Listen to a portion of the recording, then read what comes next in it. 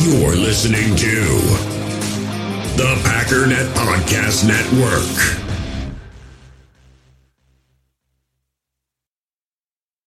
When you need mealtime inspiration, it's worth shopping Kroger, where you'll find over 30,000 mouth-watering choices that excite your inner foodie. And no matter what tasty choice you make, you'll enjoy our everyday low prices, plus extra ways to save, like digital coupons worth over $600 each week. You can also save up to $1 off per gallon at the pump with fuel points. More savings and more inspiring flavors make shopping Kroger worth it every time. Kroger, fresh for everyone. Fuel restrictions apply.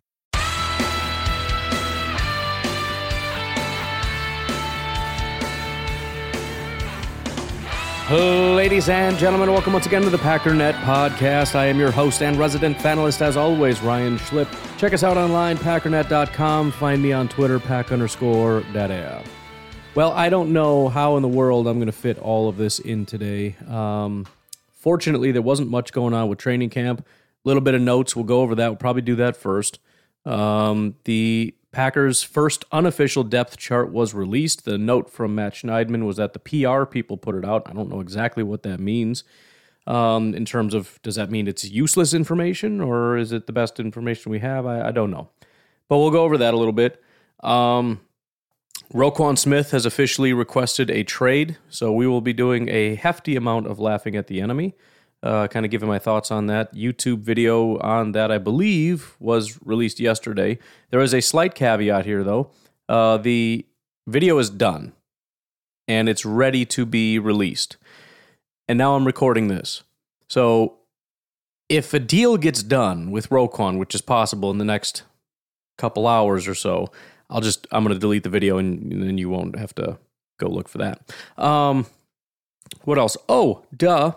I did a very big interview with Ian Cummings of Pro Football Network. Unfortunately, we have so much to talk about today. I was thinking about releasing it yesterday, but there was too much going on with training camp. So I thought, okay, let's do it today whatever. We'll do it today because yesterday there wasn't a ton of training camp, whatever. It won't be as much to talk about. And then all this stuff happened. And beyond that, the interview with Ian went longer than I expected. I was thinking maybe half hour is closer to an hour. So it's going to be almost an entire episode about Ian Cummings going over largely Romeo Doubs. Some really good information there, but then just kind of going through each of the draft prospects and some of his thoughts with that. So, Ian, if you happen to be listening, and I'll try to remember to message him, we're shooting for tomorrow, right? So today's Tuesday. This is being released on Wednesday.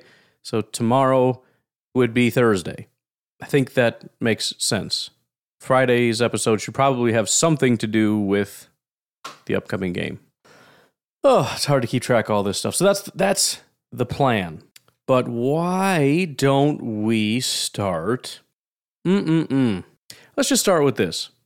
I just saw this 2 seconds ago, so let's roll with it. Here's a video. This is Allen Lazard speaking to NFL Network, kind of about his new role as wide receiver one and his confidence level in that. Here it is. Allen, we're going to take a unique route here and ask you about replacing Davante Adams. I don't know if you've heard that before. It's come up in camp. If anybody talks about it, listen, fact is, your quarterback says there's going to be the same number of targets, yards, and touchdowns to go around this year, even without number 17. He said, you're the guy who's going to step in that number one role. So I know you've been asked this 1,000 times. You have this great story. Undrafted. Just work your butt off. You got in this position, and it's constantly about Davante this, Davante that. How confident are you that you're going to be able to step in and shut everybody up about that? Extremely confident. It's something I've been working hard at for the past several years. It's something, like I said, going into the draft is what eventually I wanted to work myself into that number one role. Now, there's been games where we've missed Davante, where we've missed other guys, or Davante's gotten more coverage where my targets have gone up in a sense. And so it's not like an unfamiliar role for me, especially being at Iowa State, in high school, of being the main guy and everything. It's just, I'm doing it on a different level now. So I'm very excited for the opportunity, and I don't think you could ask for a better quarterback to do it with. So no real commentary necessary there. Just thought it was interesting, and maybe you wanted to hear it. I don't know. So anyways, let's get to training camp, and we'll start with something that just came across here. Ryan Wood says he asked Aaron Rodgers about the possibility of playing preseason snaps for the first time since 2018. He says he does not see a benefit, but emphasized that if Matt LaFleur decided to play starters, it should be more than one drive. Either play significant snaps or don't play at all. I tend to agree 1,000% with that. And when you think about it, the conclusion is going to bring you right back to don't play at all, right? Because you got three options. Don't play a little bit, play a lot of bit. If we go with this line of thinking, which again I agree with, that there's no point in choosing to take risk. Even if we minimize the risk, that's fine, but we're still introducing risk for no benefit. I'm trying to think of I've got an analogy, but I can't think of the right food. I think of something expensive. Let's go with truffles. Fresh white winter truffles cost from $6,000 to $10,000 per pound, right? Unbelievably valuable. Some would say Aaron Rodgers is also quite valuable. If you're going to use white truffles in a dish for food, it wouldn't make any sense to carve out a microscopic flake to save money, but then put it in the dish so that we at least have it in the dish. You know, we're going to carve out a little bit, and let's just say it's like $50 worth, or 10 or whatever. What is the point? Just to say you can't taste it. So you're just taking $10 and lighting it on fire for no reason, and you're wasting truffle. If you're going to use it, use enough so that you can actually taste it. If you're not going to use enough to taste it, don't put it in the dish and waste the money. It's the same thing with Aaron Rodgers. If you're going to use him in the preseason, do it for a purpose, and that purpose is to help him prepare for the regular season. But in order to do that, he has to play enough so that it actually has some positive benefit, and one drive does not have a positive benefit. Now, as he highlighted for other players, that may be somewhat different. Maybe you could get a one drive benefit from something, with the live tackling or something. But even then, one drive is a good chance you're not, if it's Adrian Amos, is he even going to get a tackle on one drive? Maybe, maybe not. And so if we assume that to be true, then we look at it and say, okay, you've got two options. Don't play or play kind of a significant amount. Let's say at a minimum, you want Aaron Rodgers to play a quarter, bare minimum. And even that, there's 2 drives in a quarter, depending on how long the drives are and whatnot. Not very many. Probably would want something closer to a half. But now you're getting to the point of saying the benefit is finally starting to show up, right? It's registering on the radar. But the risk is quite high at this point. Not just for Rodgers, but you got to have your starting offensive line out there to protect him. You're going to have him playing with his starting wide receivers and his starting running backs. You're not going to have Aaron Rodgers out there and pull the rest of the starters. You're introducing a high level of risk, not just for the most important player, Aaron Rodgers, but this dish is getting expensive all the way around. You know, the linguine and clams and all the other stuff that we got going on here on this dish, that aged wine and et cetera, the 1894 Bordeaux that is Aaron Jones. I don't know anything about wine, I'm sorry. I just kind of doing a word salad here, folks. I don't know. So again, the point is, kind of just brings us back to, you know what, just sit him. Who cares? As for the rest of training camp, looking through some of the Matt LaFleur notes, when asked about putting Jair and Romeo Doubs together the day before, certainly you want your better players going against one another, was the quote by Matt LaFleur. So finally getting a little bit of an acknowledgement that Romeo Doubs is pretty good, I guess. They're so reluctant to give any positive feedback to anybody. But today was sort of the first day of getting a legitimate acknowledgement that he is one of the best wide receivers on this team right now. Asked, are the Packers any closer to figuring out who their right tackle would be if Yash has to play left tackle? He says, nope, we're hoping that'll kind of sort itself out over the next couple weeks, which I think is sort of the standard answer from Matt LaFleur about anything regarding the roster and where guys stack up right now. Looking at injuries and outages, Aaron Rodgers had a rest day today, so he did not participate, which was good for Jordan Love, getting a little bit of extra love today. I apologize. Kicker Mason Crosby was out kicking soccer balls today, so that's kind of cool. His first day back will be week 1, I'm guessing. Just slide right into that spot and get back to work. Steve Wirtel back to practice after limping off yesterday. I wasn't even aware that happened. But the long snapper, who probably will not be able to retain his job, is back to practice. I also saw a note. I didn't see what happened, but I believe it was Domofsky, because I think I was trying to read it and I was blocked. But anyways, something to the effect of if there are any long snappers available out there, you might want to give Brian Gutekunst a call. So things are not going well. Randy Ramsey is back out today. It says, after returning to practice yesterday, Packers outside linebacker Randy Ramsey is out today with an ankle injury. I'm kind of wondering if because it was a lighter day and they're holding several people out, if they're like, you know what, let's just not have him play. But not great. And then hamstring injury for Dante Vaughn. He's out today. And as sort of an overall, once again, the Green Bay Packers defense annihilated the offense, which you would expect considering not only has that happened just about every day aside from the first day of camp, but with Aaron Rodgers not out there, that only is going to exacerbate the problem. Still, all things considered, Jordan Love did not have the worst possible day. His first throw did end up getting, I don't know if it was his first throw, but it was very early on. Love throws a pass off the fingertips of Sammy Watkins, and Eric Stokes picks the pass. Defense continues to be fire. Sorry for having said that, I'm just reading it. But after that, it seemed pretty solid. Great throw by Jordan Love with pressure in his face to Allen Lazard. Love with a bullet to Toure over the middle. Stop me if you've heard this. Romeo Doubs touchdown, this time from Love, who has a perfect back corner of the end zone throw. He's hit multiple of those throws in camp. Pretty ball and execution from 10. Doubs beats Douglas. So obviously that's also a Doubs note, but there were several people tweeting about that throw just being an absolutely gorgeous dime in the corner of the end zone. And as the tweet said, he's had a few of those so far in camp. Love hits Doubs over the middle on a crosser. 3 defenders met there to meet him.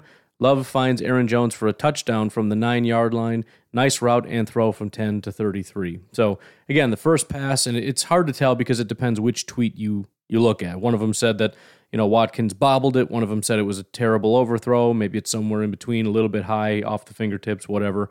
But anyways, aside from the first throw, it sounds like he had a pretty solid day today. As per usual, the vast majority of the wide receiver notes went to Romeo Doubs. You had 1 note from Lazard, 1 from Watkins, 1 from Winfrey, 1 from Toure, 3 notes for Romeo Doubs. Doubs' end-around works well, solid blocking outside of Winfrey. You had the last 2 Love notes that I read were Love over the middle and Love for a touchdown. Now, I don't know who he's up against, but we know he beat Rasul Douglas at least once, so maybe they're using him a little bit in the slot. I'm not entirely sure how that all went down. I'm sure if it was against Jair, we would have heard about it. But yeah, and beyond that, not only does Doubs have 3 positive notes, most of the other notes are not really great notes. I mean, Keandre Thomas with some really good coverage on Allen Lazard. That's the only note I heard on Allen Lazard all day. He got blanketed by Keandre Thomas. And I'm not trying to necessarily trash Lazard. I'm just trying to show this is every day. This is every day. Romeo Doubs gets the vast majority of all the notes, And it's not, Lazard is covered by Jair. And, Watkins is covered by Jair. And Winfrey is covered by Jair. And Doubs is the only one who's going up against the number 2. That's BS. I mean, he's crushing everybody except Jair. And again, he actually did beat him the other day. It's just he didn't catch the darn ball. And I'm excited because I like that Jair has a streak of not giving up a single reception in camp, which is insane. But I also don't like it because it would have been nice if somebody had to kind of break that streak. It would be Romeo Doubs, especially since there's I don't know, Jair's probably not going to play in the preseason. So I was going to say, I definitely don't want somebody on another team to break that streak, but I would be surprised if he plays at all in the preseason. I don't want him to. The way he's playing, he is as NFL ready as anybody I've ever seen. Notes from, why didn't I paste it in there?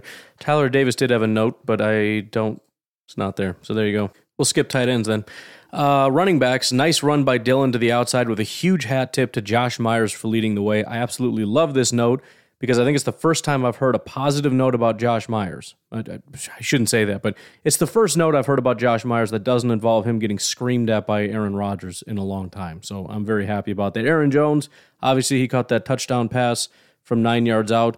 The other one I'll skip because it's more of a Rashawn note, so we'll save that for Rashawn. Otherwise, nice run by Tyler Goodson to the outside. Garvin may have had a play on him. He beat Daphne. Garvin getting in a bit of a habit of making plays lately. So Goodson with a solid run. A little bit more on that, and I don't want to talk about it necessarily right now, but when we get to the depth chart that was released, a little bit of an interesting note for the running backs. Offensive line, just like most days, Yash is the guy that's most talked about. Nice pass pro against Rashawn Gary. The other one is negative, but again, it's a Gary note, so we'll save that. But Yash is pretty much every day. And I guess I don't highlight it enough because it's just sort of assumed that he's like the best guy we have out there, which is insane. Because 2 years ago, Yash Nyman was a guy that I'm looking at going, just a matter of time before they realize this guy doesn't have it and they cut him, right? That's just the assumption that I had. And then all of a sudden he's playing, and he's playing kind of well, and now he's in training camp as a starting tackle and is just kind of seen as known to be the best guy we got along the offensive line, which is silly. Maybe it's also bad, because I really would love to hear more about at least John Runyon and Josh Myers, who are going to be starters even after everybody comes back. And Royce, for that matter. Switching over to the defense, finally, we have officially gotten the first positive notes for Kenny Clark. Now, again, you could possibly say that would have drawn a holding call is a positive note. You could even possibly say that there's a chance he tipped a pass at some point, but no way to confirm that. But now we don't have to speculate. Not only do we get one, but we got two Kenny Clark notes for the day. Clark and Reed combined for a stop on Dillon. Kenny Clark would have had a sack, but Love stands tall and finds, you guessed it, Dobbs in the middle of the field. A run stop and a sack for Kenny Clark today. Dean Lowry was credited with a strong rush. TJ Slaton swallows up a run play, and then it says TJ Slaton swallows up another run play, in large part due to fantastic edge set by Jonathan Garvin. Garvin had a really good day today as well. It's usually against second and third teams, but Heflin has been eating running backs for lunch in run defense. Heflin shoots through against Newman. He continues to show up on run defense. Again, I stand by the fact that Heflin is probably going to end up winning the job over Ford. Not only because he was the guy, he was there, previously, but I still have only two notes on Ford, and it's been a while since I've heard his name. Looking at the other Slaton, Chris Slaton, the guy with the Y in his name. Chris Slaton with a stop near the line of scrimmage. Chris Slaton with a coverage sack on Danny Etling. So now Slaton officially has more notes than Jonathan Ford, so maybe we shouldn't count that guy out. And then Byers with a stop near the line of scrimmage. Looking at the edge rushers, as I mentioned, Garvin had a pretty good day. We mentioned the Tyler Goodson run that was stopped by Garvin. Now Garvin with a great pass rush for a sack, quote-unquote. And then Jonathan Garvin off the edge with a strong rush. Preston Smith making his appearance. Preston Smith slices through to bust up a run. Next play, Preston probably has a would-be sack on Jordan Love. Gary and Preston's stunt works to perfection. Smith comes clean. And then for Rashawn Gary just destroyed a Yash and Aaron Jones double team for an easy sack on Jordan Love. Love looked shocked that Gary was there so quickly. I would assume so. If you've already got a tackle to that side and then you bring additional help for your running back to that side, you probably feel pretty comfortable about having a few seconds before that side of the line at least collapses. Next note says Rashawn Gary with another pressure. And then there's the Yash with a nice pass pro against Gary. Looking at the corners, I already mentioned Stokes had a pick early on in camp. Rasul gave up the touchdown to Dobbs. Shamar had a pass breakup versus Danny Davis. And as I said, Keandre Thomas with good coverage on Alan Lazard. Amos made his one play of the day. Amos solid coverage on Tyler Davis back of the end zone for a pass breakup on the first play. Pretty good ball by 10. The only other notes is Sean Davis got a chance with the ones, and then eventually that rotated back to Vernon Scott. So Amos and Sean Davis, and then it was Amos and Vernon Scott. So just something to keep an eye on. Davis keeps kind of making an appearance there.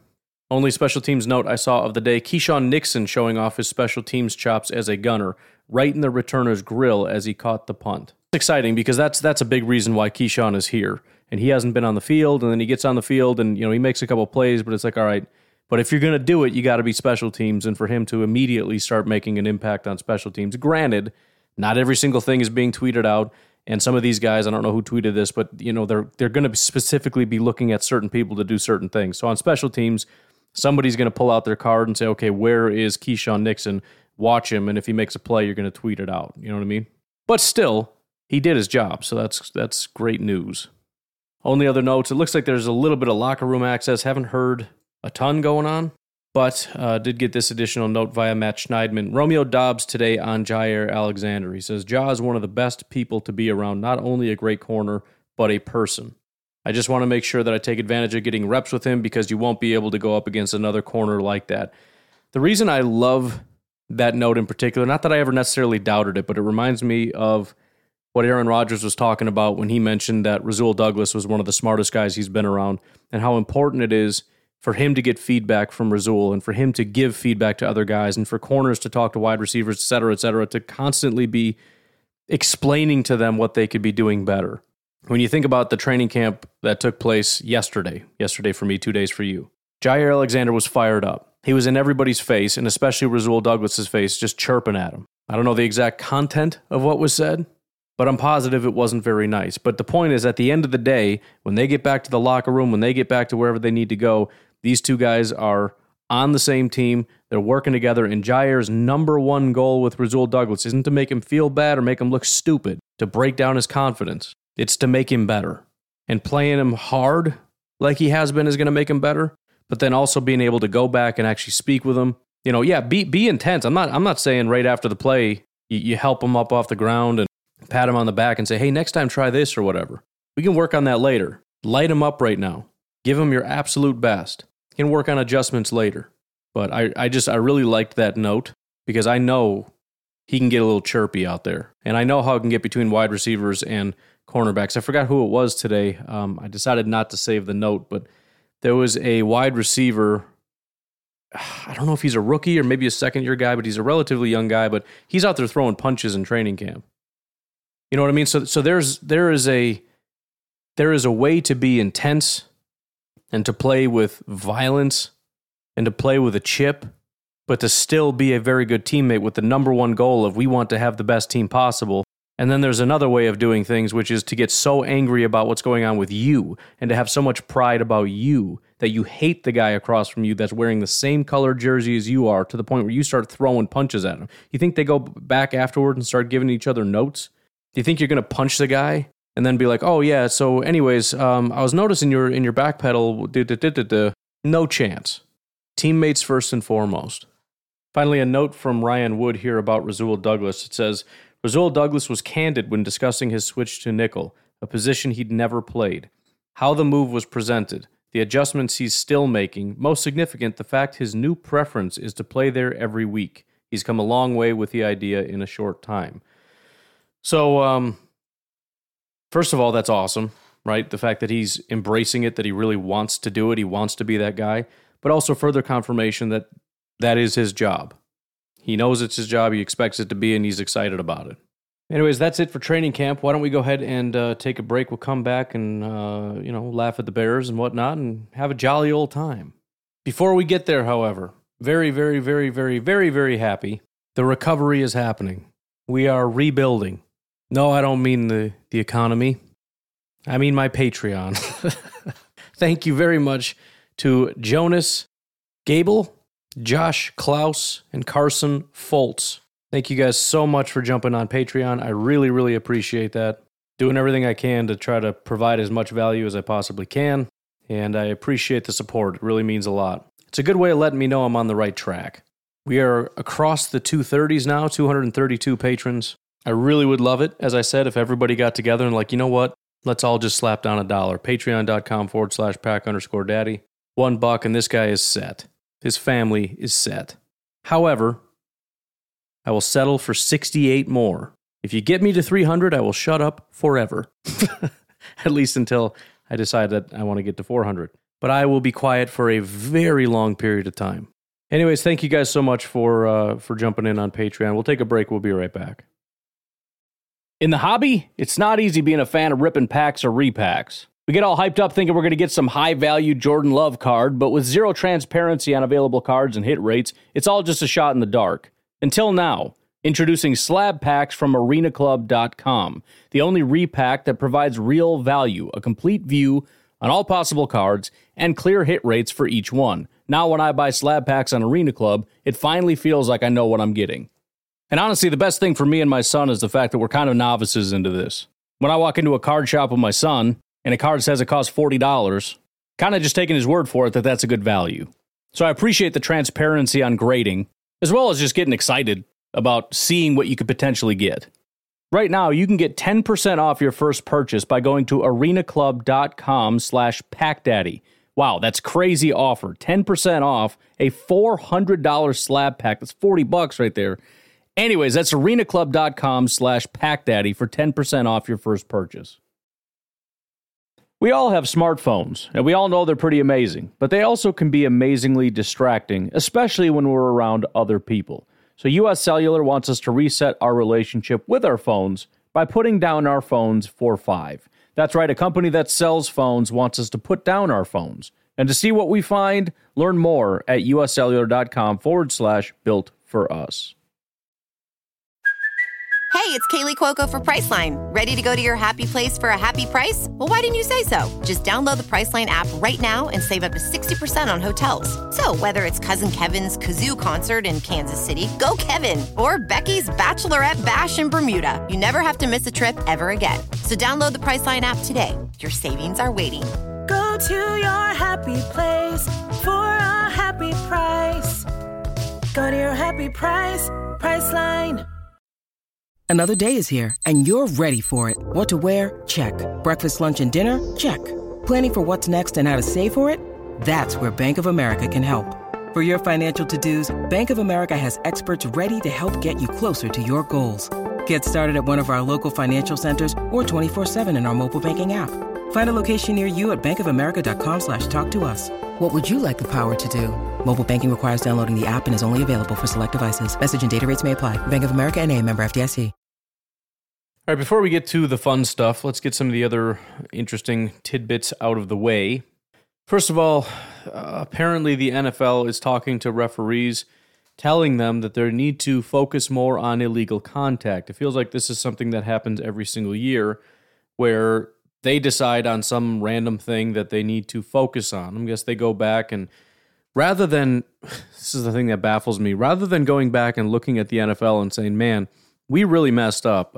We threw too many flags and it took away the enjoyment. Let's see where we can dial that back a little bit. Every single year, they go back and quote unquote watch the tape and they see things that they missed and things that they should have enforced better. And so they ask for more. This year, that thing is illegal contact. They must have seen that they didn't call it enough and they weren't strict enough with that rule.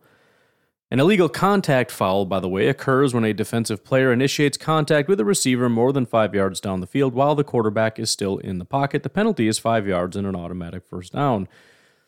Usually what happens whenever these points of emphasis come into the NFL is that there's a massive uptick in these penalties, especially early on, which is to say the first week, 2, 3 weeks, whatever, of the NFL season. They are going to be calling this constantly. And then they'll kind of lighten up a little bit, but there's still going to be that point of emphasis that's going to be happening over and over again. And so, I don't know in terms of helping or hurting one team more than the other. It's not really about that. It's just about this is going to, once again, cause the referees to interject themselves in ways that nobody wants. They're going to throw flags that is going to massively change the outcome of games. Because of ticky-tack nonsense. And that's one of the biggest issues I have with this in particular. It's one thing to say, hey, we want to emphasize hits to the head, which again, even that is a massive problem because it starts to get super ticky-tack, and some of them are actually really good hits, but it's violent, so we're going to throw a flag. Stupid stuff. But now we want to emphasize when cornerbacks are touching wide receivers further than 5 yards down the field while the quarterback is in the pocket. Right? The verbiage here is initiates contact. Hand fighting is a major part of what wide receivers and cornerbacks do. The interesting part about this, by the way, is illegal contact is only for defensive players. Now, I know there's pass interference, but I just don't like this. And I understand the point of the rule and everything, but again, the issue isn't necessarily the rule. The issue is the emphasis. And the emphasis means they're going to be ridiculous with it. Whereas generally with all these rules, there's some leeway. There's some let them play kind of a thing going on. And whenever you hear that this is a point of emphasis, there is no let them play, at least not at first. And that's what's really going to be aggravating about this. You're going to see great plays by Jair Alexander, for example, that end up being penalties because he dared to touch the guy more than 5 yards down the field. Anyways, in other news, rounding up a couple different injuries that have been going on. Christian Kirk ended up getting hurt. Looks like he's going to be fine, but that's a thing.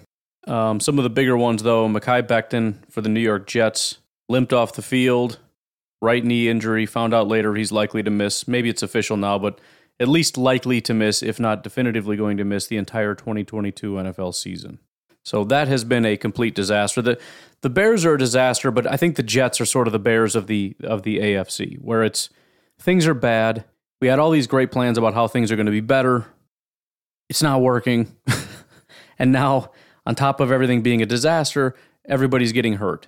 And the thing is, with Mekhi Becton, things are already bad with him. There were talks about him, not necessarily getting along with the new administration, the new regime that came in, the coaches and whatnot, not really liking him, not putting in the effort and all that. But, the owners are like, well, I don't care. We just recently got this guy and he's a premier talent. You freaking make it work. So that was already a thing. And now he's hurt and he's out for the year. And then wide receiver Jakeem Grant was also carted off the field in practice for the Cleveland Browns. Another team that is seemingly in shambles. And I don't understand what the heck they're doing. They kind of had something going, you know what I mean? I understand the thing with Baker wasn't great, but at least it was something. You got a great offensive line. You got some good wide receivers. You went out and got Amari Cooper. You drafted David Bell. You got a great running back duo. You got Myles Garrett. Clowney's there, for whatever that's worth. J.O.K., the linebackers seem to have a great year. Denzel Ward, Greedy Williams, Greg Newsome. You know what I mean? I mean, you got some stuff going on. Then you dump your quarterback. You go out and get I'll never understand what you're doing with Deshaun Watson and why you ever thought that was a good idea. Giving away every dollar you'll ever have for a guy that is probably not going to play because of what he's done, on top of your entire fan base despising you and everything else. Nobody's going to cheer for you. But again, you cause this disaster, and then you drop Amari Cooper in the middle of it, which, that's fine. But again, it's just you're massively paying somebody to do... It seems like it's just one of those on-paper things where you just don't really know what you're doing. Like, well, if we just go get an elite quarterback and an elite wide receiver and drop them with this elite offensive line and running back group and pair that with our, at least good pass rush, we're unstoppable. Yeah, but you can't just, zombie stitch this stuff together. And so the quarterback thing is now a disaster. You just lost Jakeem Grant. Things are not going to get better for you. They're going to get significantly worse. So you and Jacoby Brissett and, David Bell, who ran like a 4.9 40, you guys have yourselves a good old time, I guess. I don't know what to tell you. Anyways, transitioning now to the Chicago Bears news. Don't have any Lions or Vikings news because of how much stuff was going on with the Chicago Bears. But before we get to the juicy stuff, let's look at a couple of things. First of all, I had mentioned a lot of guys leaving Chicago. I don't remember when I said it, but it's something to the effect of how many guys are even left since 2018. Chicago athletes to leave since 2020, this says. This isn't even 2018. This is Chicago Sports Day on Twitter. Rizzo, Bryant, Baez, Lester, Darvish, Schwarber, Rodon, Kimbrel, Khalil Mack, A-Rob, Akeem Hicks, Kyle Fuller, Corey Crawford, DeBrincat, whoever that is, Doc, Keith, Seabrook, Hagel, and it says potentially soon, Robert Quinn, Roquan, Wilson, Happ, Toes, Kane. Half of those guys I don't know, but the point is, even if you look at the bigger names, go back even further. Go back to the last time you guys were good at football. Look at that 2018 roster. Peak Chicago Bears. Quarterback is gone. Running back is gone. Backup running back is gone. Your third running back is gone. All of your tight ends are gone. Bobby Massey is gone. Kyle Long is gone. Eric Kush is gone. Charles Leno is gone. Allen Robinson is gone. Anthony Miller, Taylor Gabriel, Kevin White, Javon Wims, Josh Bellamy. That's all of your wide receivers. Every single wide receiver is gone. Every single tight end is gone. Both of your quarterbacks are gone. All of your running backs are gone. Your fullback is gone. What about your defensive line? Akeem Hicks is gone. Eddie Goldman is gone. Jonathan Bullard is gone. Bilal Nichols is gone. Nick Williams is gone. That is your entire defensive line. Oh, excuse me, Roy Robertson Harris. Where is he? He's gone. Every single defensive tackle, every single wide receiver, 90% of your offensive line, all of your tight ends, all of your quarterbacks, all of your running backs, all gone. Your entire defensive line is gone. Khalil Mack, gone. Leonard Floyd, gone. Sam Acho, gone. Aaron Lynch, gone. Every single outside linebacker, all of your pass rushers are gone. What about your linebackers? Joel Eyigbigbe is gone. Nick Kwiatkowski is gone. Danny Trevathan is gone. Roquan Smith just requested a trade. What about your corners? Kyle Fuller is gone.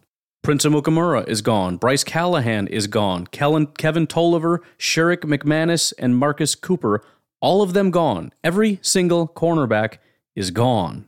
Oh, Bryce Callahan, also gone. Slot guy. Safeties. Amos, gone. Deion Bush, gone. You got Eddie Jackson, DeAndre Houston Carson still there. So 2 of your safeties. I mean, this wasn't that long ago. I mean, am I wrong about this? I mean, I understand there's a lot of turnover. I understand a lot of our team is young, but you know, the thing that I'm mostly trying to point out here is I feel like a lot of Bears fans want to get back to it. You know, we had a real good shot, and we can get everything about what you had is gone. There is nothing to get back to. The coaches, the GM, and almost every single player from that team is gone. This is a brand new team. There's nothing to get back to. You cannot reclaim any of that. If you become a good football team, it's based on building something brand new. Brand new. Your punter is in Green Bay. Your kicker's gone. Tariq Cohen, your returner. Benny Cunningham, your kick returner, gone. You got your long snapper still, Patrick Scales.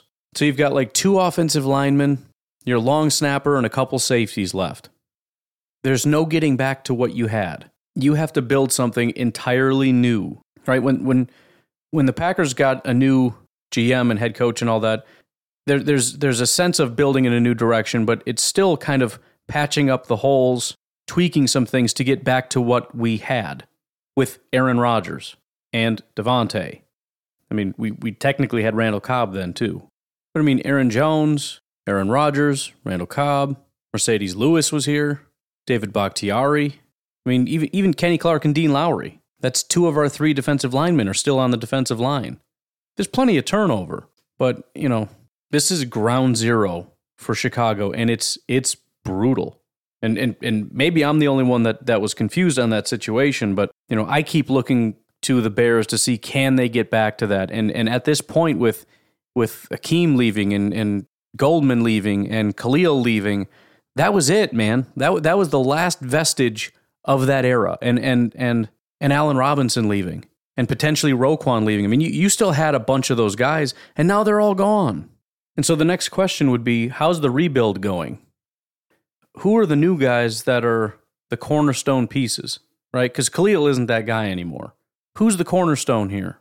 Who's the cornerstone on offense? Second-year quarterback Justin Fields? Who is? We've talked about it a lot with the Packers in leadership, and how important it is to have guys that you can believe in and everything else. And Aaron Rodgers even laid it out. It's got to be a guy who's gotten paid. So who got paid for the Bears offense? Literally nobody. Nobody on this team. What, Cody Whitehair? I guess Cody's the leader of the offense. That's it. There's nobody else. There is nobody else on the offense. What about the defense? Who's the leader? Well, the clear and obvious answer is Roquan. Here's the problem, and we haven't really gotten to it yet. Roquan, who is the leader, not just of your defense, but probably of your entire team when you factor in there is no offensive leader. He is the heart and soul of this team. He just threw your freaking team under the bus. He just said, I love Chicago, I love this team, and I would love to be able to stay here and be a part of the legendary group of Bears linebackers. But this new guy Poles, he's disrespectful. He's jerking me around. He's trying to hand me contracts that clearly does not respect me as the best linebacker in football, which, by the way, Poles doesn't have a choice. You either make him the highest paid linebacker in football or you trade him. You can't lowball the guy, for crying out loud. But when the leader of your team is throwing the franchise under the bus, and it's gotten so bad that he writes a really long letter about how trash this GM is, how disrespectful this GM is, how he's been made to feel unwelcome. And by the way, one of the other best players on this team, Robert Quinn, has said the exact same thing. He essentially has said he's going to show up, he's going to do his job, but he doesn't expect to be here very much longer. He gets the impression he's not wanted there.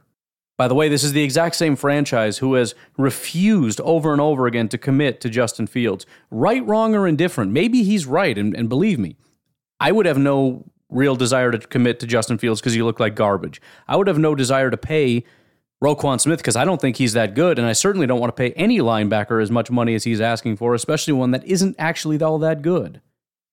So, yeah, I don't want to be beholden to anything else either. But that doesn't change the fact that from a PR standpoint, the only guy that means anything to this entire team is throwing the team under the bus. This is far beyond looking at the Chicago Bears and just saying there's not enough talent here. This is far beyond all that. This is toxic. And the problem is for Poles, here's the other issue. You can say, well, I'm not going to be beholden to these other guys. I'm going to, slowly move all this trash out of here and bring in my own guys. I'm going to move out these offensive linemen, bring in my own guys like Braxton Jones. We'll slowly get Fields out of here unless he can prove to be something, but we'll get our own guy in here one of these days. Brought in Jaquan Brisker and Kyler Gordon, so we'll kind of get that all figured out. Slowly but surely, we're going to build. The issue is Jaquan Brisker and Kyler Gordon, who are supposedly going to be the future of your defense, of your team, the future leaders of the Chicago Bears, they are now under the tutelage. When they go into that locker room, they understand that the top dog is Roquan. And what is Roquan saying about you, Ryan Poles? This is not a good organization. You do not want to be here. They do not treat you with respect. It's a bad message. There are no leaders on this team outside of Roquan Smith. He's the only one. He's all that's left on the entire team. And again, based on Rodgers' comments, I don't even know that we can fully call him that until the man gets paid. He hasn't been paid yet. Anyways, continuing on here with other news and notes. We should have just started off with the Roquan thing so that we had the background, but I wanted to kind of hammer that one at the end. But on top of everything, Roquan Smith saying he wants a trade. That took place the same day as Bears Family Fest. There's a lot of layers here. So the Bears had Family Fest on Tuesday at like 11 o'clock, 10 o'clock in the morning. Oh, this franchise. Anyways, on that day, this day of joy, Roquan decides to drop his message on Twitter saying he's basically over it. He's tried. The Bears are not trying. He's been disrespected, and he is officially asking for has officially asked for a trade.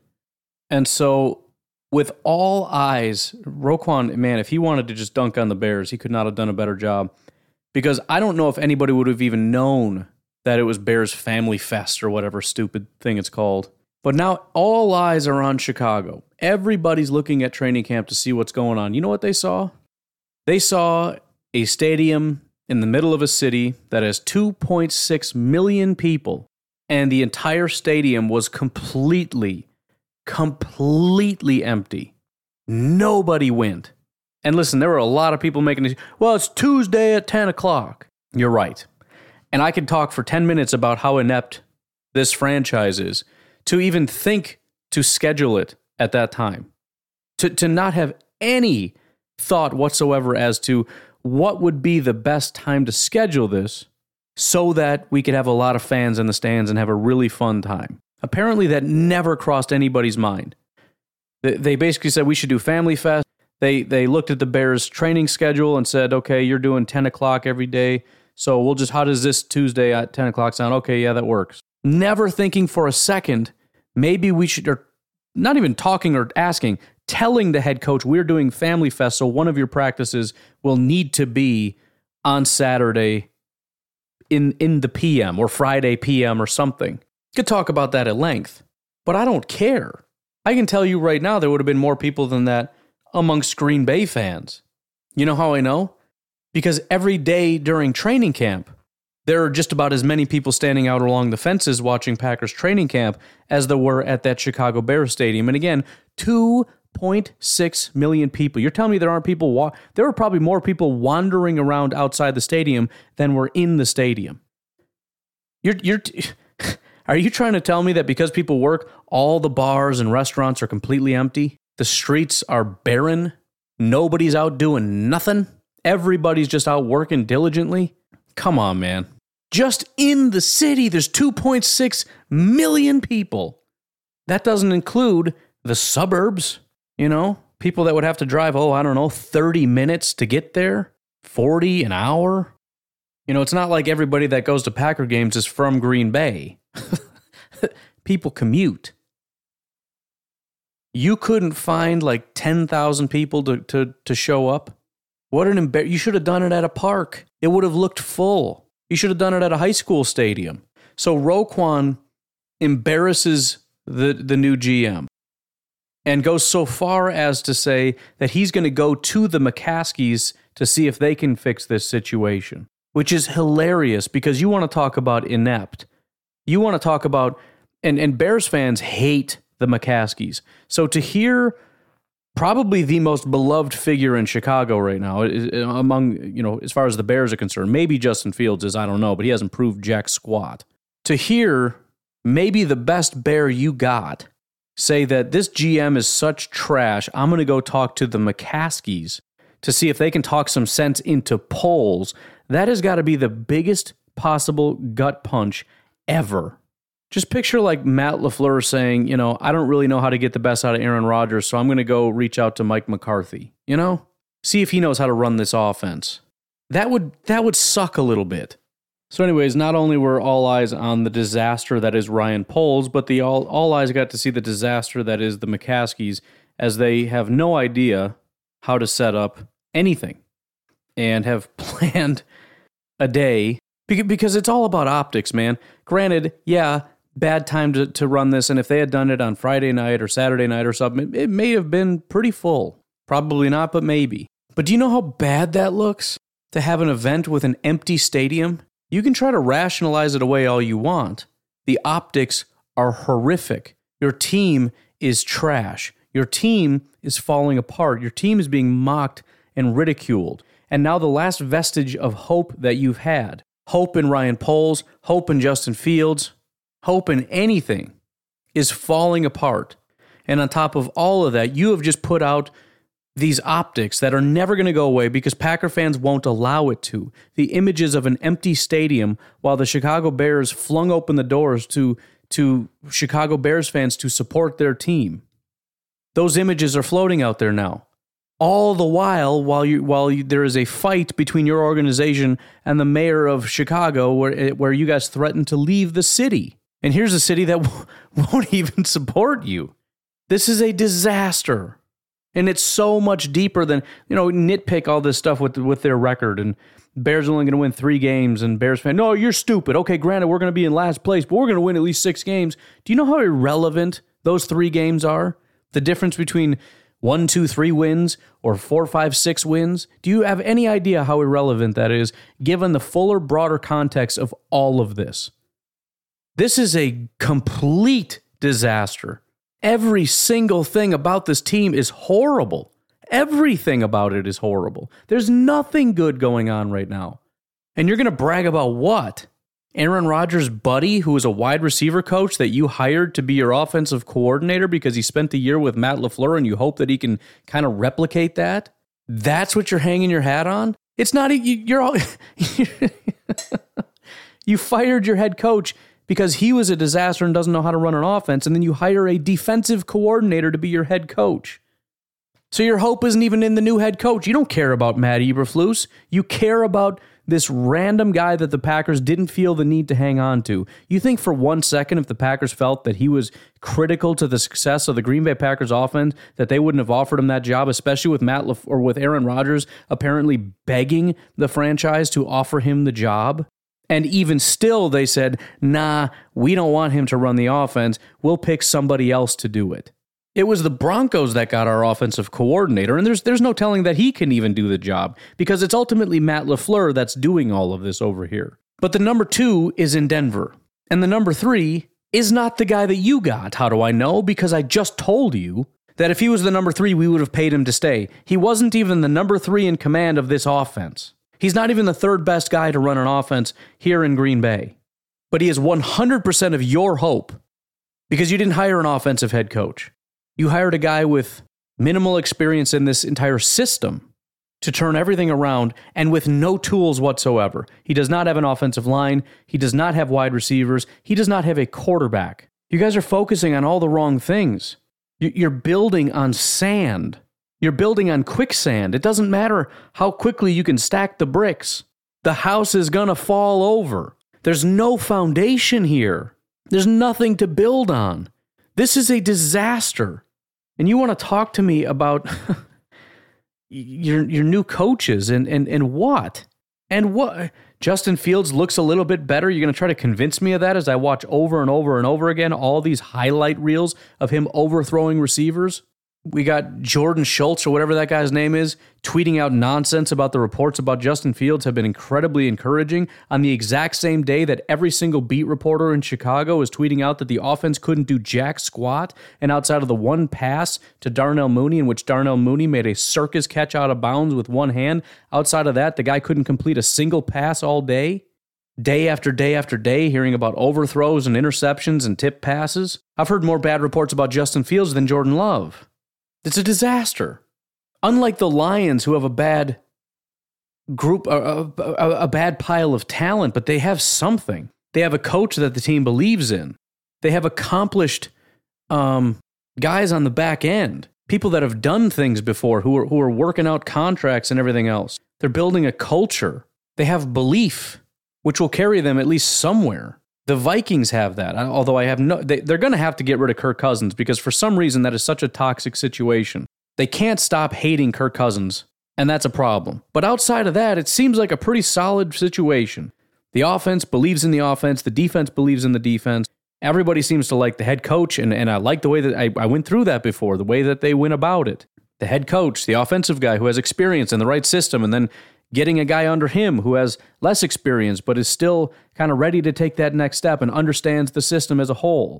Defensively, getting the guy who's got a ton of experience. And then the GM, we'll see how it goes. He's a very big numbers guy. I don't know if that's going to pan out, but everything seems to be going okay, right? Even the reports from camp with Booth seemingly having a good camp and a couple notes on scene.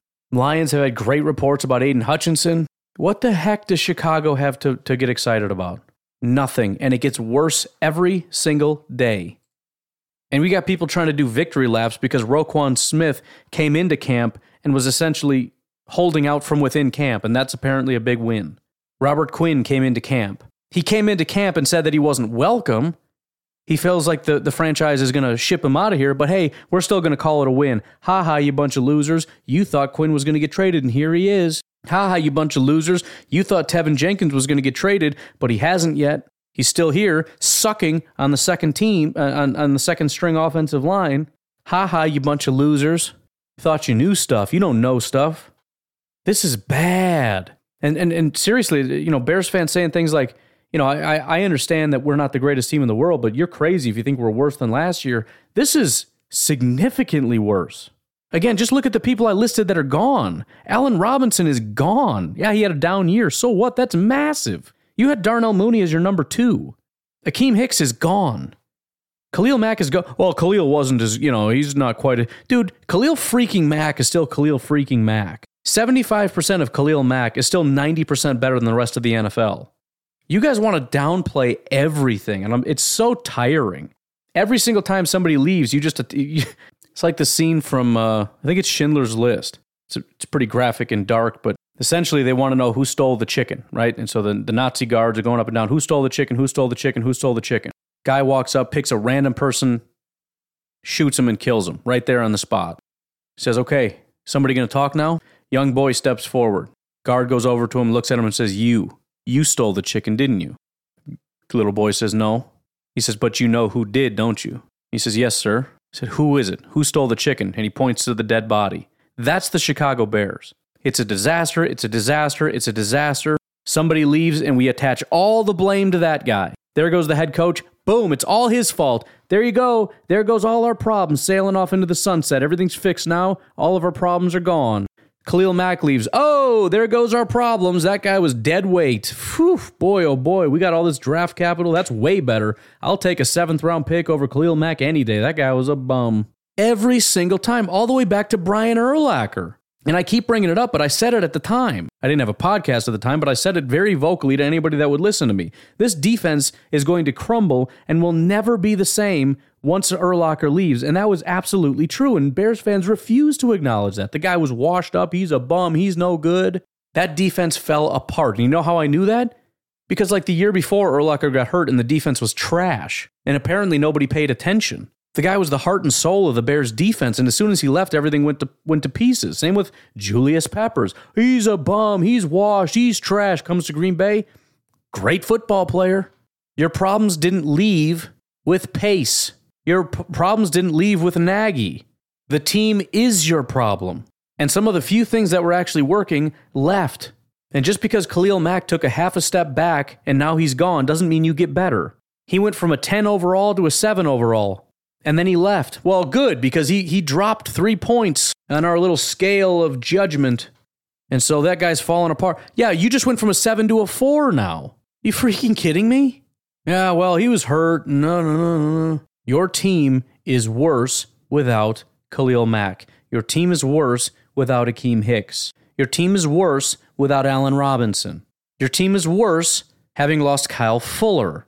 Your team got worse as soon as you lost Adrian Amos, even though you said it wouldn't happen. Your team got worse when you lost Bryce Callahan. In fact, as soon as you lost Vic Fangio, basically this thing was over. Good night, farewell, sweet prince. Game over. You guys got to stop saying stupid stuff. Continuing on with Bears notes.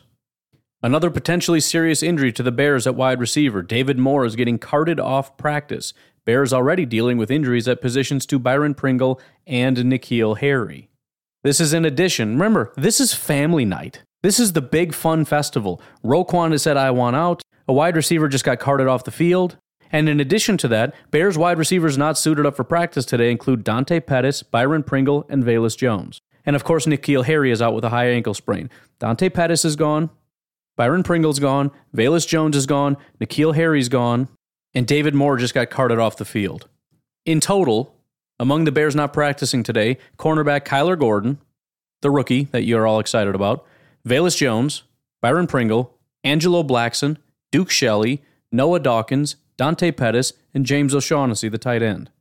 If you look at their top wide receivers, which, by the way, we talk about like our top 6, right? Those are the guys that are probably going to make it. The Bears' top 6, Darnell, Equanimeous St. Brown, Byron Pringle, Daz Newsome, Velus Jones, N'Keal Harry. That is their current top 6 via our lads.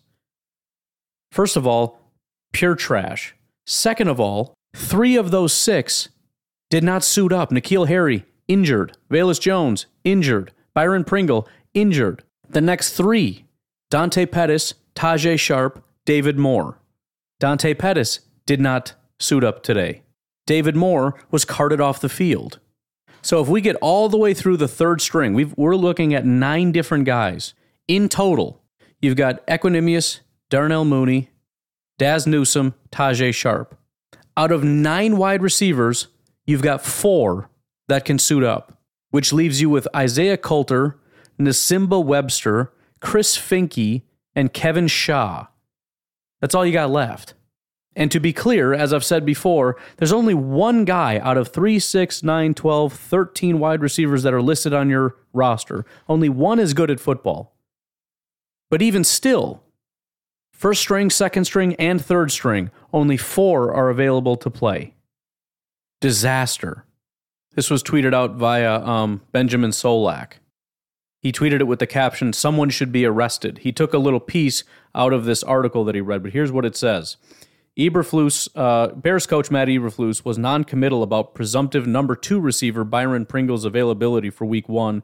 NFL Network insider Ian Rappaport reports that N'Keal Harry has a high ankle sprain. There have been other minor injuries, more minor injuries to Justin Fields' already thin crew. At some point over the weekend, according to The Athletic, Fields was throwing to a 3-receiver set of Chris Finke, Nasimba Webster, and Isaiah Coulter, which is what I had just got done reading to you. Because essentially, that's the second string. And again, the caption by Benjamin Solak is, "Someone should be arrested."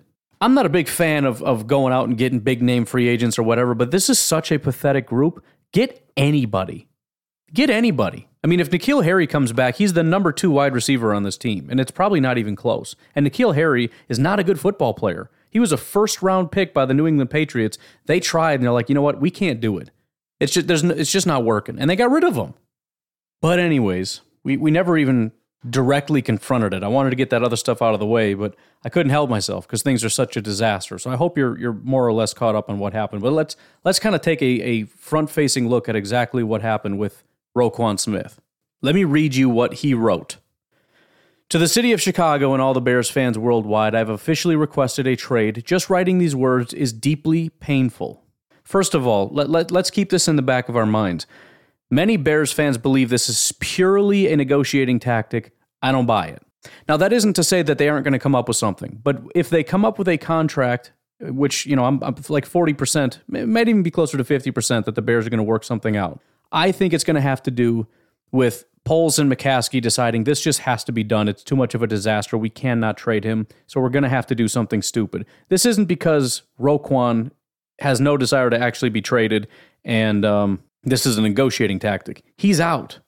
He asked. I have no doubt in my mind. A big part of all this as well is the fact that he does not have an agent. And a lot of people are saying without an agent, you can really feel the emotion. Whereas if he had an agent, there wouldn't be so much emotion. It would just be a business thing or whatever. But you can actually really feel it.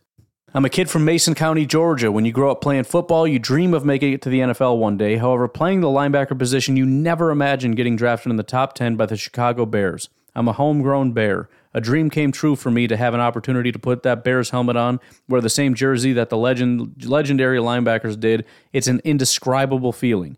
Walking these hallways the past 4 years, you can feel the spirit. You feel the pressure to live up to that timeless history, that great legacy. I dreamed of playing like Wilbur Marshall, Singletary, Briggs, Urlacher, Butkus. Since the day I was drafted, I vowed to play this position at a level that upheld the standard that was set before me, to uphold that respect and honor, and I have. Now, it gets interesting. First of all, that was essentially his goodbye portion. Here's his why portion. Unfortunately, the new front office regime doesn't value me here. Well, that's a freaking bomb. That's not exactly something you write if you plan on coming back soon. You know what I mean? Your words carry weight. You got to walk back into that locker room and say, I was just playing, man. I love these guys. We're going to be great. We're going to win Super Bowls. The point is, he's been working at this for a long time, and he's gotten to the point where he's given up, and this is what he says. Unfortunately, the new front office regime doesn't value me here. By the way, this is in stark contrast to the prior regime. That is to say, he didn't seem to have these kinds of issues until the new regime showed up. This is the new Bears fans' hopes and dreams. They love Poles. They're posting videos of the guy walking because they love the way he walks, which really just goes to the insanity of some of the fans. But the guy wore shades and he's so cool and everything about him's great. It's wonderful. It's amazing. He's so cool the way he talks. We're going to take the division and we're never giving it back. Right? Just stupid stuff. The guy's been a GM for hardly any period of time at all. The season has not even started. And you have Robert Quinn essentially saying, I don't feel welcome here. You have the GM flat out refusing to commit to Justin Fields. And now you have the star of your entire team opening up his trade request with the line, the new front office regime doesn't value me here. He goes on to say they've refused to negotiate in good faith. Every step of the journey has been take it or leave it. The deal sent to me is one that would look bad for myself and for the entire linebacker market if I signed it. In other words, it was an insult. Everybody knows how this works. Poles is not an idiot. Roquan's not an idiot. Nobody's an idiot. Roquan Smith, when he signs his contract, he will be the new highest paid linebacker in football. That's the bottom line. There is no disputing that. There is no debating that. And any contract that doesn't in some way, and you can play with stupid numbers and everything else, but at the end of the day, the number has to be the highest that anybody's gotten. That average per year has to be the highest. He says, I've been trying to get something done that's fair since April, but their focus has been on trying to take advantage of me. This is so damning to Ryan Poles. Again, a guy who has built an image, who is revered. And Bears fans are not used to, are extremely used to hating their front offices because they're always garbage. And so it's not going to take very much for Bears fans to sit here and just simply say, here we go again. They're not going to have to take much convincing to realize that the fact, again, that it's Roquan, who is one of the more beloved figures in all of Chicago sports, they're going to take Roquan's side in this. He's flat out saying they're trying to take advantage of me. And here's another problem. The optics of this are horrible. for Poles. Because while you're trying to ship out the old guys and bring in the new guys, and I don't even disagree with that strategy, the old regime brought in this disaster. It's not your job to pay for their mistakes. However, you bring in new guys, you try to rebuild this thing, and guess what? The leader of your team is going in the locker room, talking to your new guys, saying things like, oh, I don't know, they're trying to take advantage of me. They don't value me here. They refuse to negotiate in good faith. They've been giving me take it or leave it deals, not really willing to negotiate at all. He goes on to say, I wanted to be a Bear for my entire career, help to bring this team back to a Super Bowl and to our city. However, they have left me no choice than to request a trade that allows me to play for an organization that truly values what I bring to the table. Again, it's if this is him attempting to just get them to sign a contract, this is pretty heavy language. Saying I wanted to be a Bear, past tense, means I do not want to be a Bear. He says, this is what I used to want. I don't want it anymore. I want out. They have left me no choice than to request a trade that allows me to play for an organization that values what I bring to the table. Again, very simple translation, this organization does not value me. He goes on to say, I haven't had a chance to talk to the McCaskey family, and maybe they can salvage this. Again, very heavy language. But as of right now, I don't see a path back to the organization I truly love. Another sentence that you wouldn't expect in a simple negotiation. I don't see any way back at this point. You know why? Because it's not just about a number, it's about the blatant disrespect that they've paid to me. That's the thing.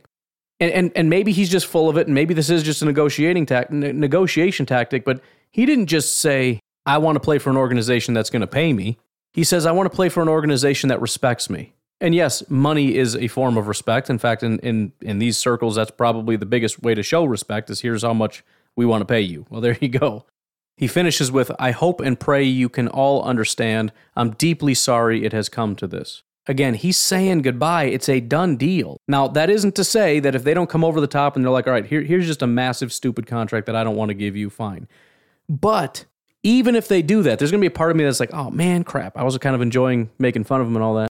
Couple things. Number one, Roquan isn't that good, and he's not worth whatever money he's asking for. So if the Bears do that, they're throwing away money, and that's awesome.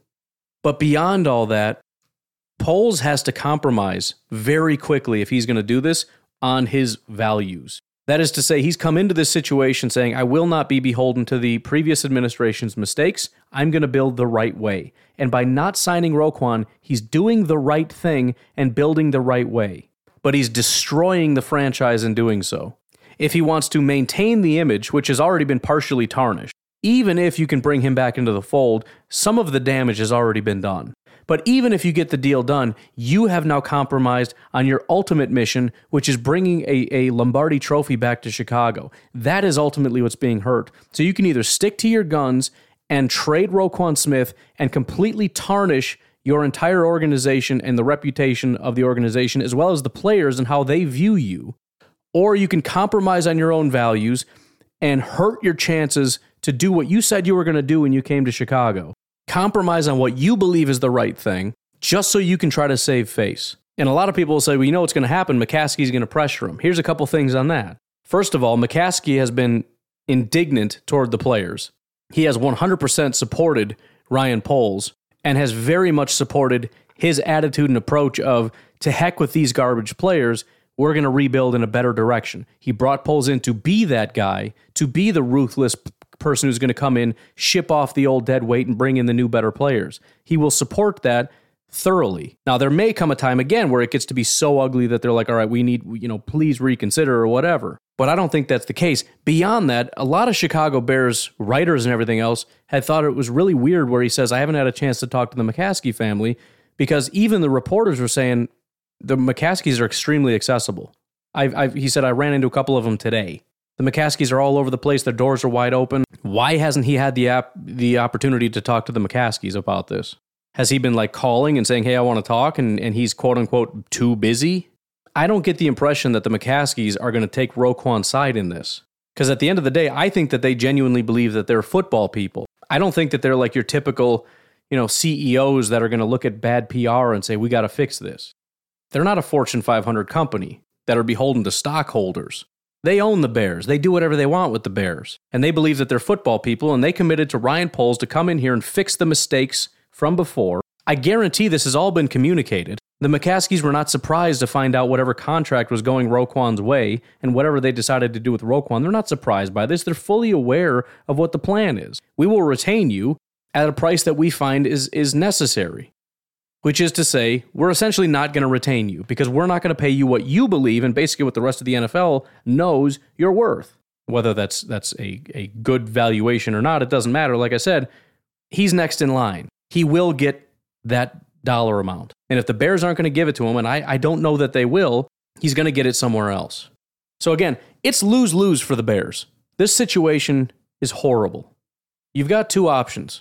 Compromise on your values, compromise on your ability to actually win as a football team and sign Roquan to try to save face, or completely destroy your reputation, ship off Roquan, and hope to God that whatever you get in terms of compensation back from the Roquan trade turns into a really good pick.